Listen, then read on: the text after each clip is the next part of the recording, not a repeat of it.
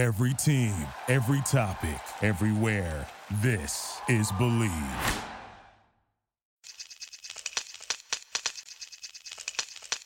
Hi, this is Stu Hodem with Believe in the Media Guide on the Believe Podcast Network, the #1 podcast network for professionals. Do you believe? With apologies to ESPN's college football bowl season promo, the most wonderful time of the year is right now as college basketball conferences and then the NCAA crown their champions. But could the coronavirus make March Madness an exercise in mitigation with fans banned from the stands? If so, we'll be watching the games on television, and we've got you covered there. On Wednesday, Duke Athletic Director Kevin White, who's the chair of the NCAA Selection Committee, was scheduled to have a teleconference with media, but the NCAA canceled it, and that follows a busy day of announcements on Tuesday, including 2 statements from the NCAA. The Ivy League canceled its basketball tournaments and is implementing highly restrictive in-venue spectator limitations for all other upcoming campus athletics events. Ohio Governor Mike DeWine recommended that the NCAA not allow fans or non-essential personnel to attend March Madness games in his state. That includes the first 4 in Dayton and the first and second round games set for Cleveland. At 1:13 p.m. Eastern on Tuesday, NCAA President Mark Emmert issued the following statement on COVID-19 and sporting events. NCAA member schools and conferences make their own decisions regarding regular season and conference tournament play. As we have stated, we will make decisions on our events based on the best, most current public health guidance available. Neither the NCAA COVID-19 Advisory Panel, made up of leading public health and infectious disease experts in America, nor the CDC or local health officials have advised against holding sporting events. In the event circumstances change, we will make decisions accordingly. Then, 4.5 hours later, at 5:45 p.m. Eastern, another statement. The NCAA continues to assess how COVID-19 impacts the conduct of our tournaments and events.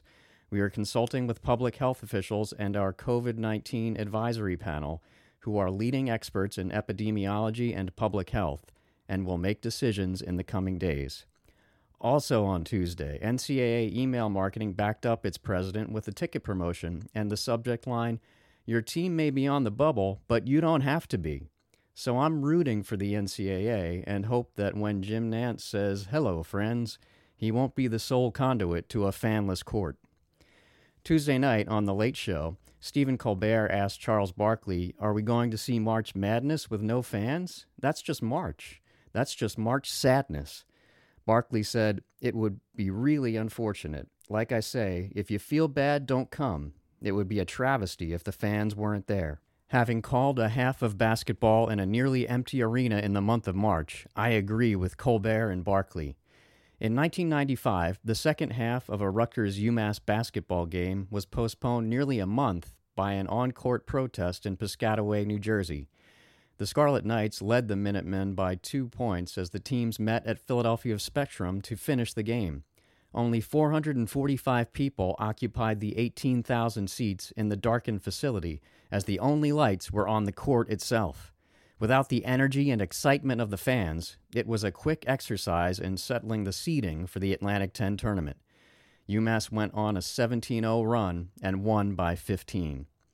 Having also attended the first number 16 seed University of Maryland, Baltimore County to beat a number 1 seed Virginia in the men's tournament 2 years ago in Charlotte, that game wouldn't have been the same without a crowd cheering on the underdog.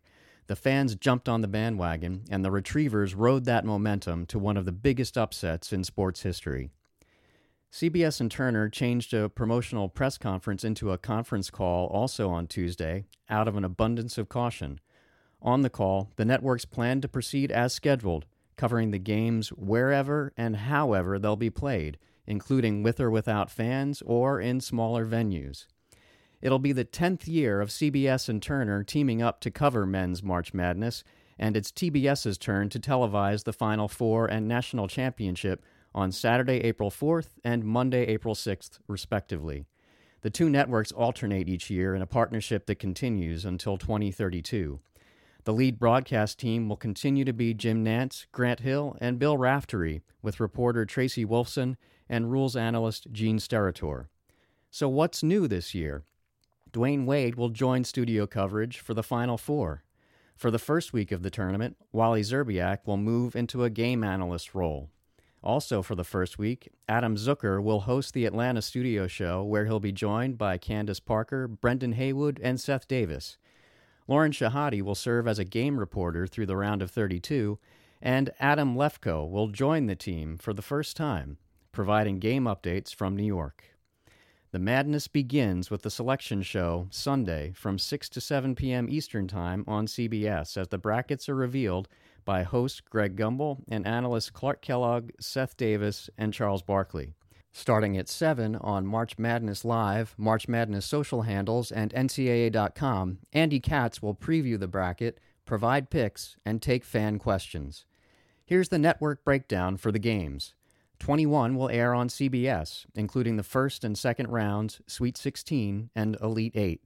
21 will be on TBS. In addition to its Final Four telecasts, it'll split the regional final games with CBS. 13 will be on True TV, which will tip off the tournament with the first 4 games on Tuesday and Wednesday at 6 p.m. Eastern from Dayton, and conclude with teamcast presentations of the Final Four and National Championship. 12 games will be on TNT as the network bookends the festivities with first and second round games and then teamcast from Atlanta, which hosts the Final Four for the 5th time and first since 2013. All 67 games will be streamed on NCAA March Madness Live as office productivity grinds to a halt next Thursday and Friday. As you watch the games online or on the app, you'll see Twitter, Facebook, Instagram, and Snapchat integrations of highlights, news, and behind-the-scenes content. On Twitter, at March Madness TV, you'll see schedule updates and the latest broadcast news and information. You can also get that info at ncaa.com. Another option is the NCAA's version of NFL Red Zone called Fast Break, which will be available on March Madness Live and will provide live look-ins and highlights during the first and second rounds.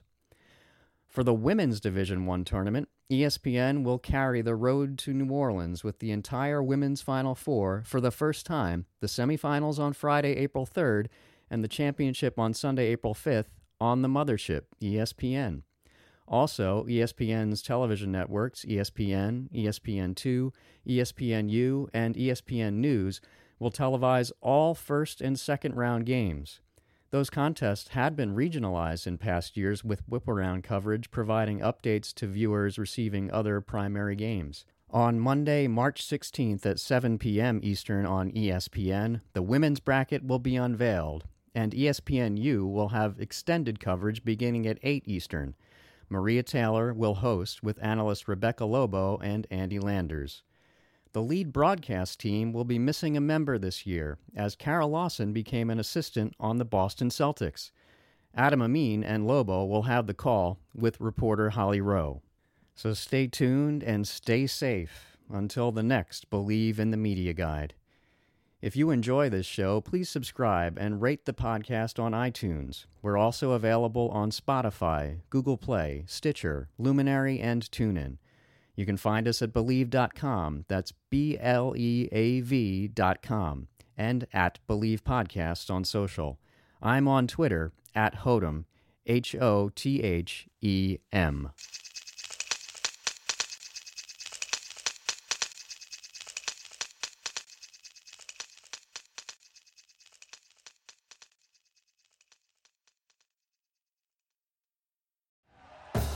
Thank you for listening to Believe.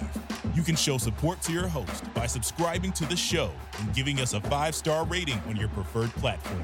Check us out at Believe.com and search for BLEAV on YouTube.